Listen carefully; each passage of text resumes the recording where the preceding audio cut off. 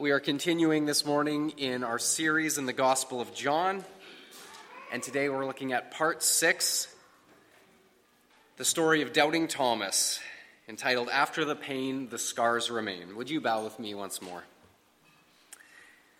Father, thank you for your word. Thank you for the power that is within it, and through the power of your Holy Spirit, I pray that you would speak to each one of us here this morning. I pray for the boldness, for the power to speak the word that you've laid on my heart this morning, and speak through me, your servant, I pray, in Jesus' name. Amen.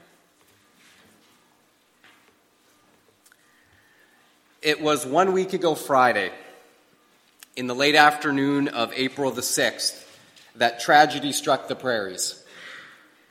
The Humboldt Broncos junior hockey team were on their way to a playoff game in Nipawin, Saskatchewan, with 29 people on board the team bus.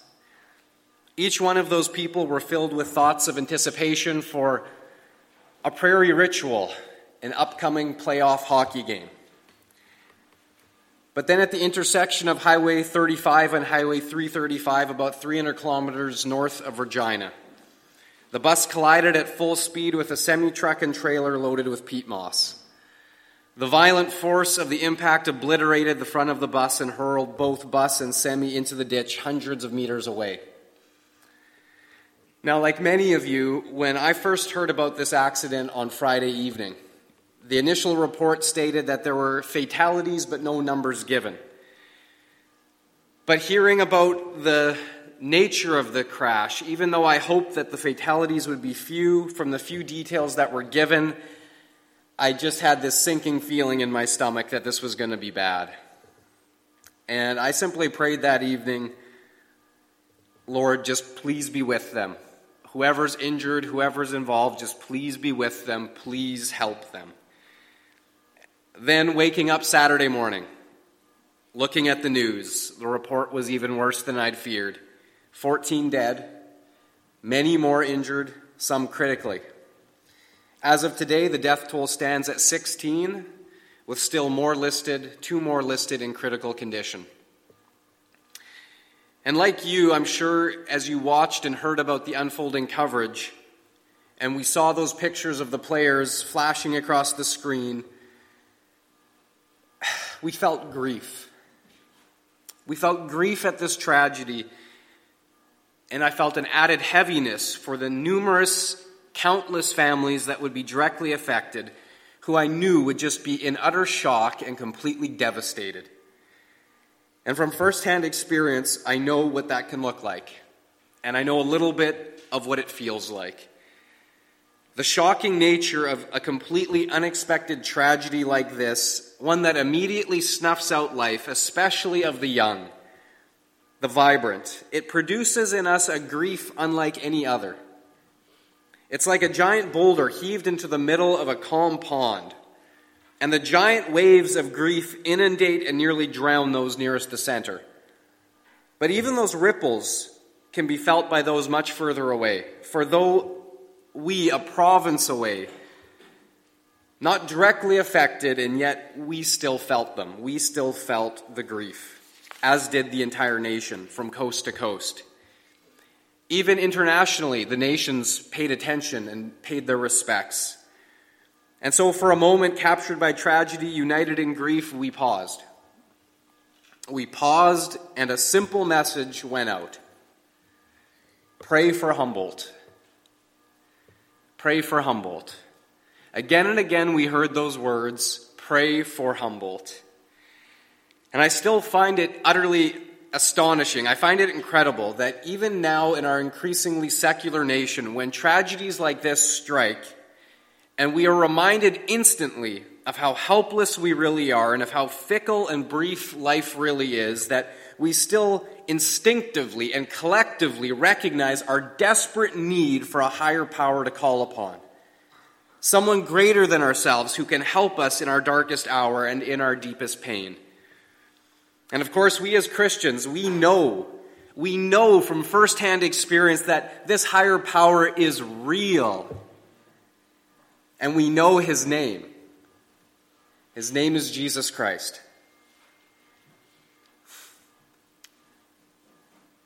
When facing tragedy, that made all the difference for me. Because words fail when we're facing it and we're in the pain. But to know he is real makes all the difference. Because there we discover that Jesus Christ, he is the friend who weeps with us in our sorrow. He is the great physician who heals our wounded souls with his touch. He is the good shepherd who walks with us through the valley of the shadow of death and leads us into new life beyond. And as a church family, we too have experienced tragedies firsthand. We know the shock of sudden death, of painful illnesses, of when the lives of parents, spouses, and children are suddenly cut short. And even though we know that Jesus is with us, we know that God is real, we too still struggle with these tragedies. And we still struggle in our grief, and we still struggle trying to make sense of it all. And so I'm not going to stand up here this morning and tell you that I have all the answers. I don't. I really don't. But I'm thankful that God's word does, if we can receive them by faith. And I'm utterly convinced that the better we understand and embrace God's truth now by faith, the better equipped we are for not if, but when tragedy strikes. And I'll tell you why.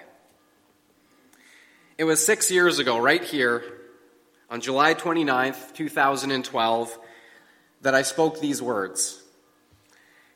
It is most often the unexpected interruptions in life that leave the greatest mark on our lives. The sheer inevitability that these painful interruptions will happen means that we would be wise to consider in advance what our attitude should be and how we will respond in light of God's word. And I concluded that sermon with this admonition. My friends, may we resolve today not to write off the difficulties of life as things to only grit our teeth and get through, or to be avoided at all cost, or written off as tragic interruptions. May we instead resolve to embrace all aspects of life as sent from God, to be lived with him and by his strength one day at a time. Little did I know how quickly those words would be put to the test. It was just 11 days later, on August 10th, 2012, while Leanne and I were once again traveling home from Alberta. We had stopped in the parking lot of Wholesale Sports, what was then Wholesale Sports. It's since changed, but the Old Navy's still there in Regina. And sitting there in that parking lot when my cell phone rang, and Bert informed me that Ashley Wolf, the wife of Henry, along with Henry's 5-year-old son, Caden, and Henry and Ashley's 1-year-old daughter, Jillian, had been in a head-on collision with a semi-truck and trailer, and were gone. And I sat there in shock, in disbelief. I sat there hoping that somehow I had misheard. But finally the reality sunk in, and then spent the next hours of the drive home just begging God to somehow save Henry and to surround him with his presence. And I don't know how. I really don't. I don't know how, but God did exactly that. He did. And over the days and weeks ahead, Henry learned that hundreds and even thousands of people had lifted him up in prayer, and they were praying for him. And he later told me that it had honestly felt like he had been picked up and carried through on a cloud of prayer. I have to say that to this very day, I've seen God do a lot of amazing things, but to this very day, it's the greatest miracle that I've ever personally witnessed up close is what God did for Henry. And Henry also told me later on that sermon that I had preached back on July 29th, called The Interruptions of Life, he had got the CD of that sermon and he had listened to it over and over and over again in his tractor, and that through it God had ministered to him. Again, God's providence is a great mystery to me. I don't understand how it works, but I don't have to, because I know that it does. That's what we have this morning as believers. We know that it does. God is real. His providence is real. His provisions for his children and for people are real. There is not one detail that escapes his notice or his attention. And we don't have to understand how it works, but we, through faith, we know that it does. And God ministers in and through all of these things. Does this take the pain away, however? Does it make it go away? No, it does not. But it gives us the faith to know that in our pain, God is with us. He will help us, He will heal us, and will somehow bring about His purposes so that even our scars have a redemptive purpose for our good and God's glory. And we can see this truth revealed in our Lord Jesus Christ Himself. And I invite you to turn with me now to John chapter 20. I'm looking at verse 24, the famous story of doubting Thomas.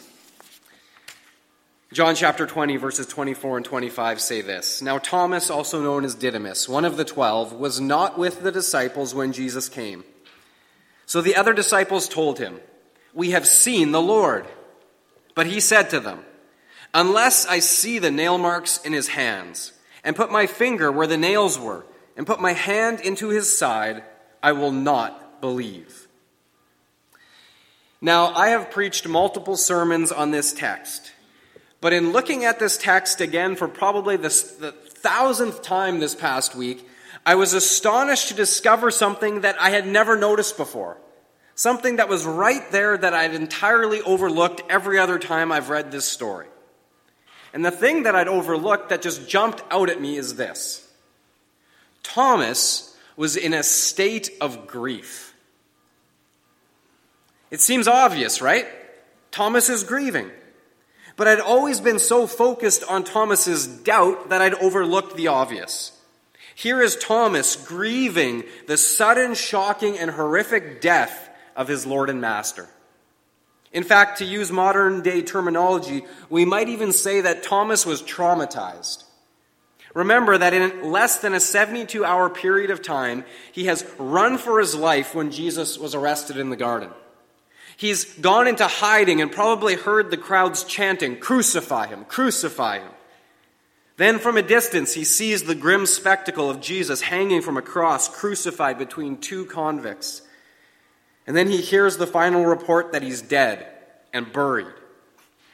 Through this time, Thomas will have gone through such a wild range of emotions, and now we see that here he is in his deep grief, that this defense mechanism of his starts kicking in.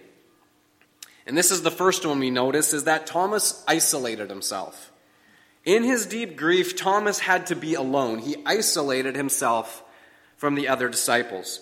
Now, we don't know exactly why, but for whatever reason, Thomas wasn't with the other disciples when Jesus first appeared to them.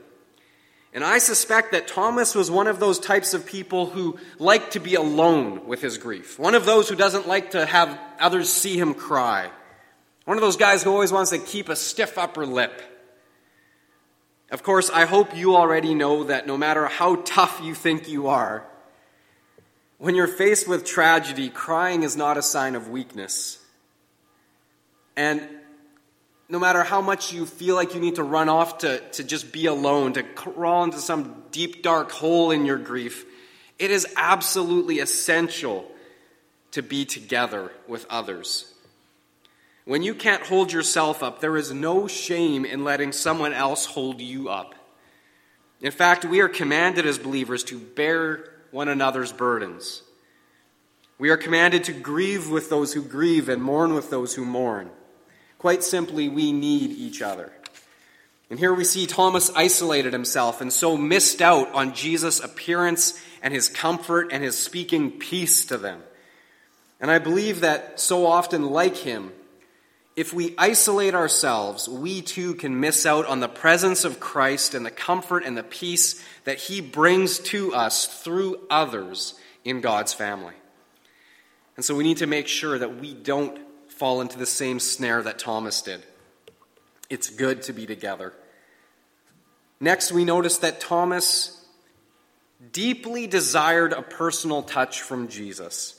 Listen again to his words. He says, "Unless I see the nail marks in his hands, and put my finger where the nails were, and put my hand into his side, I will not believe." Now again, here it's so easy for us to focus in on Thomas's doubts. And we can condemn him and say, "Oh, Thomas, what a doubter, what a bad guy for doubting." that something impossible happened. But I believe if we're really honest, we can easily see ourselves in Thomas's statement. In fact, I see myself mirrored in Thomas's reaction here. His doubts are so natural, they're so human. The disciples are telling him something impossible has happened. Jesus is alive when we know for a fact he's dead, he's gone, we saw it, he's buried. And now they're saying, no, we saw him, he's alive. And Thomas doubts, and he says, you may have experienced something, but I have not. I need a personal touch from Jesus. And I think in a similar way, all of us here today, we've all heard testimonies from others of how Jesus has somehow come into their lives and how he brought healing and hope, probably through trials or tragedies. And these stories are inspirational. But while we may be happy for them, we deep down, I think so much of the time, I know I've had this before, I've heard someone else's powerful testimony of what Jesus has done for them, but deep down what I really want to know is this: can Jesus do the same for me? I see it's so real for you, but I haven't experienced it yet. Can Jesus do the same for me?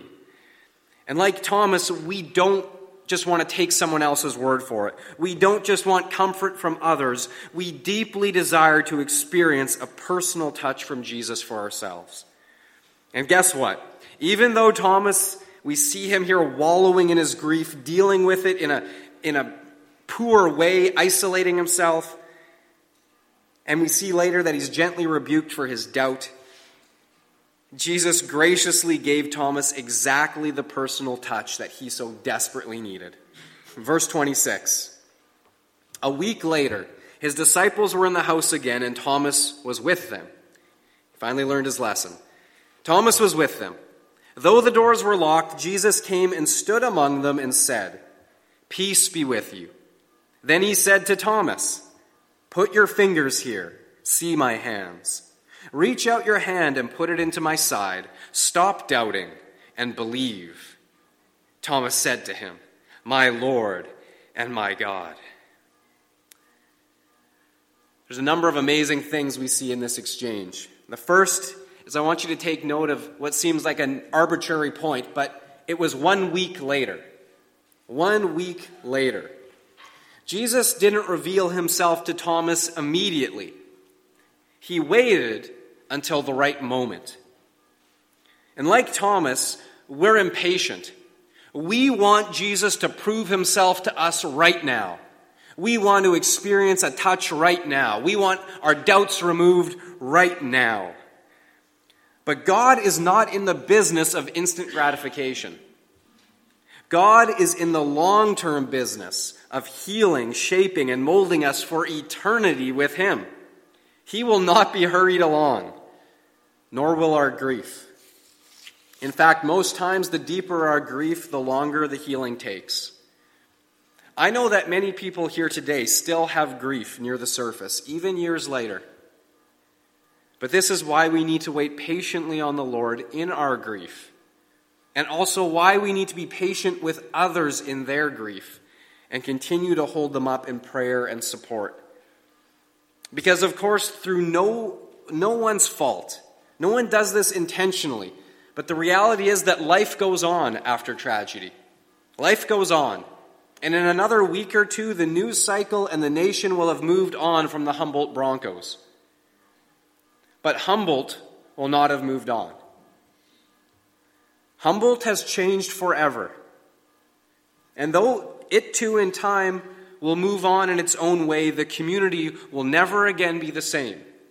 Though it will move on, it will be changed. And this is why we must not forget others around us who, even after much time has passed, still grieve. Because though we heal, we do not move on as the same. We have been changed in some way. And through the grace and the power of God, we can move on changed somehow for the better, even in our grief. Because this is where we go to the miraculous power of God. I want you to notice that though Jesus was healed, he had been raised from the dead, his scars still remain. Jesus is healed, The sin, the death, everything, finished, complete. He declared it. It is finished. He has risen glorious from the grave, and yet he still has scars. And it begs the question, why? Why does he still have scars? You know, God's power, if it's great enough to raise him from the dead, it's great enough to remove the scars, right?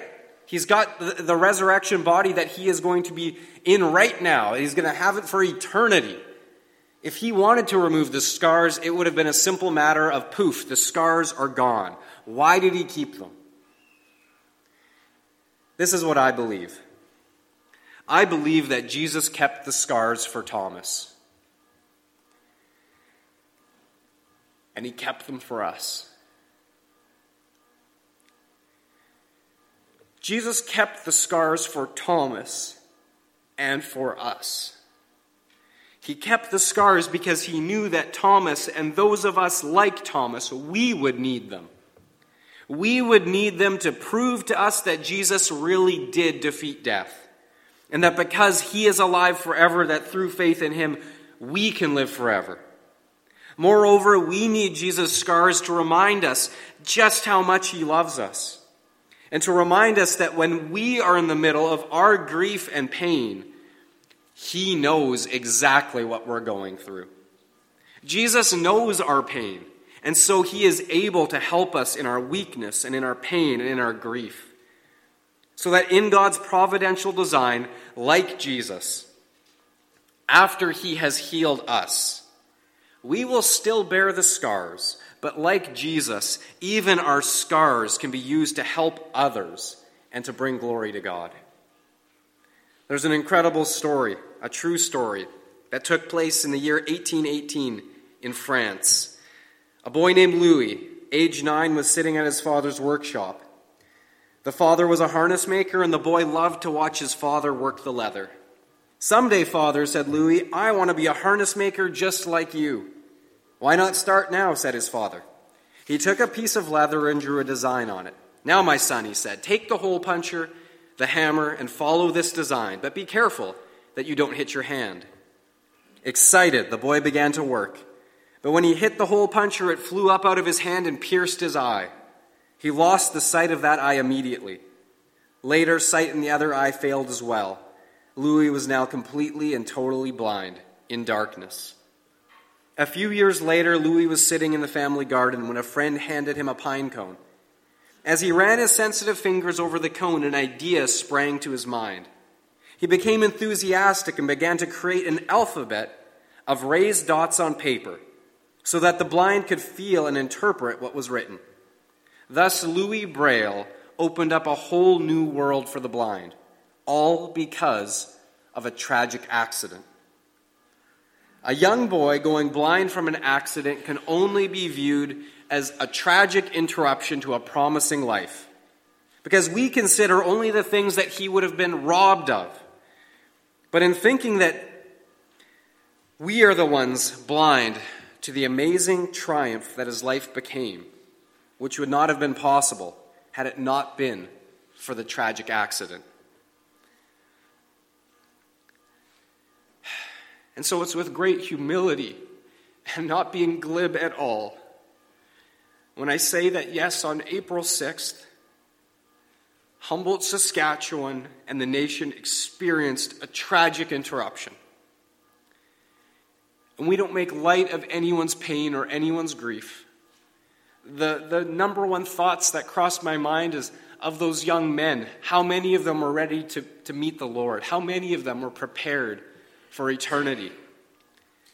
And yet, because of everything that I've learned in my life and through God's word, I immediately began to wonder, what is God doing through all of this tragedy?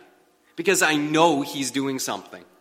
This is not a surprise to God. These things don't catch him off guard. Oh no, I wasn't paying attention. That's not how God works. And so I just kept praying and asking God, what are you doing here? Because I know you are going to do something. And the first clue came when I heard the report that the head coach, Darcy Haugen, was described as a man of deep faith who just loved Jesus.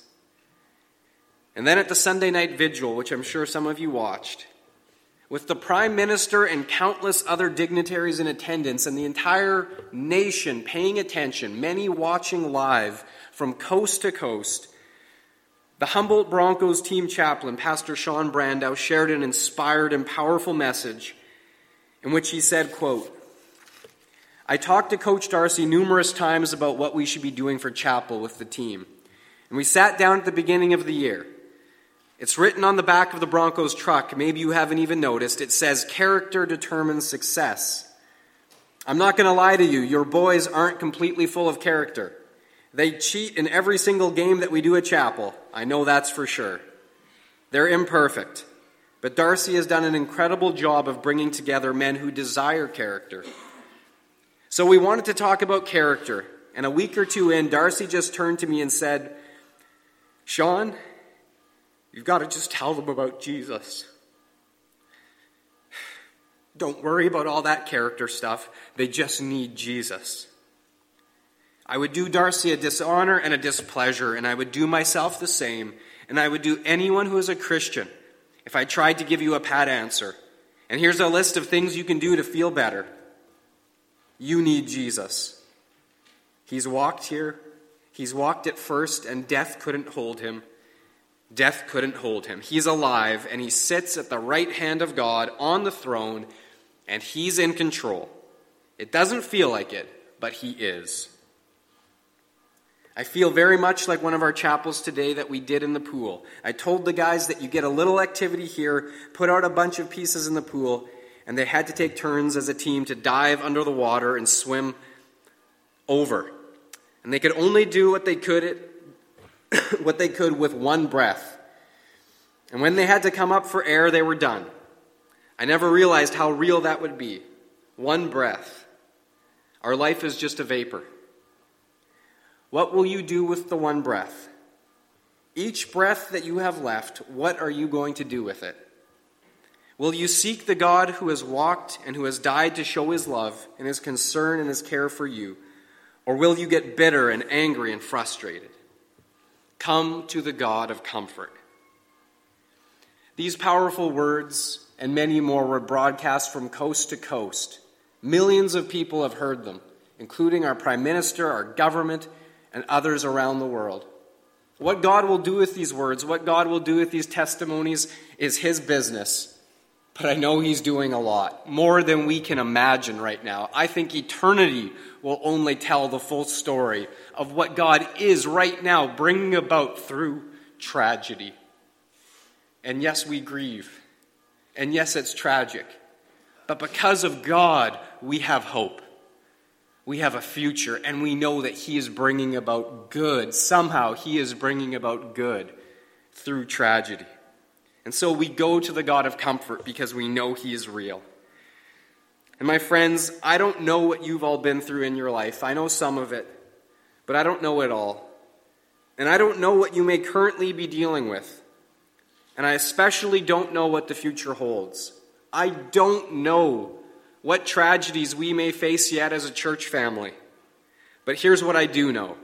I know and am utterly convinced that no matter what we will face in the future, God will be with us. He will carry us. He will heal us. And even our scars can and will be used by him for others' good and for God's glory. Amen. Heavenly Father, we are in awe of how you work. Your providence, your ability to take care of every detail is mind-boggling. It is awesome. We don't understand it. And yet we see the evidence of it all around us. We see the evidence of it in our lives. We see the evidence of it again through a tragedy in Humboldt.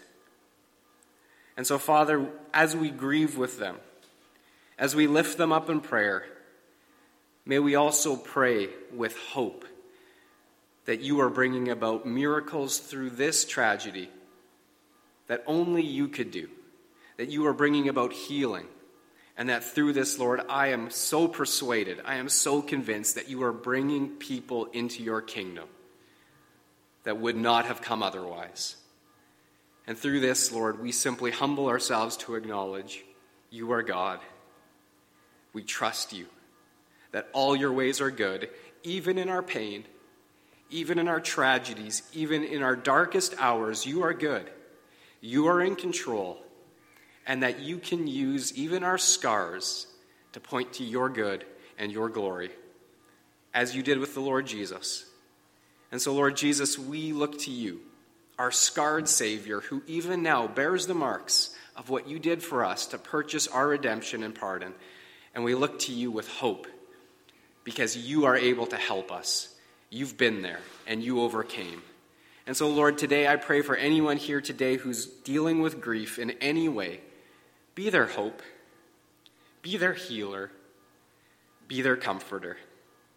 And, oh Lord, bring about their healing in a powerful way for your glory. We pray in Jesus' name all of these things. Amen.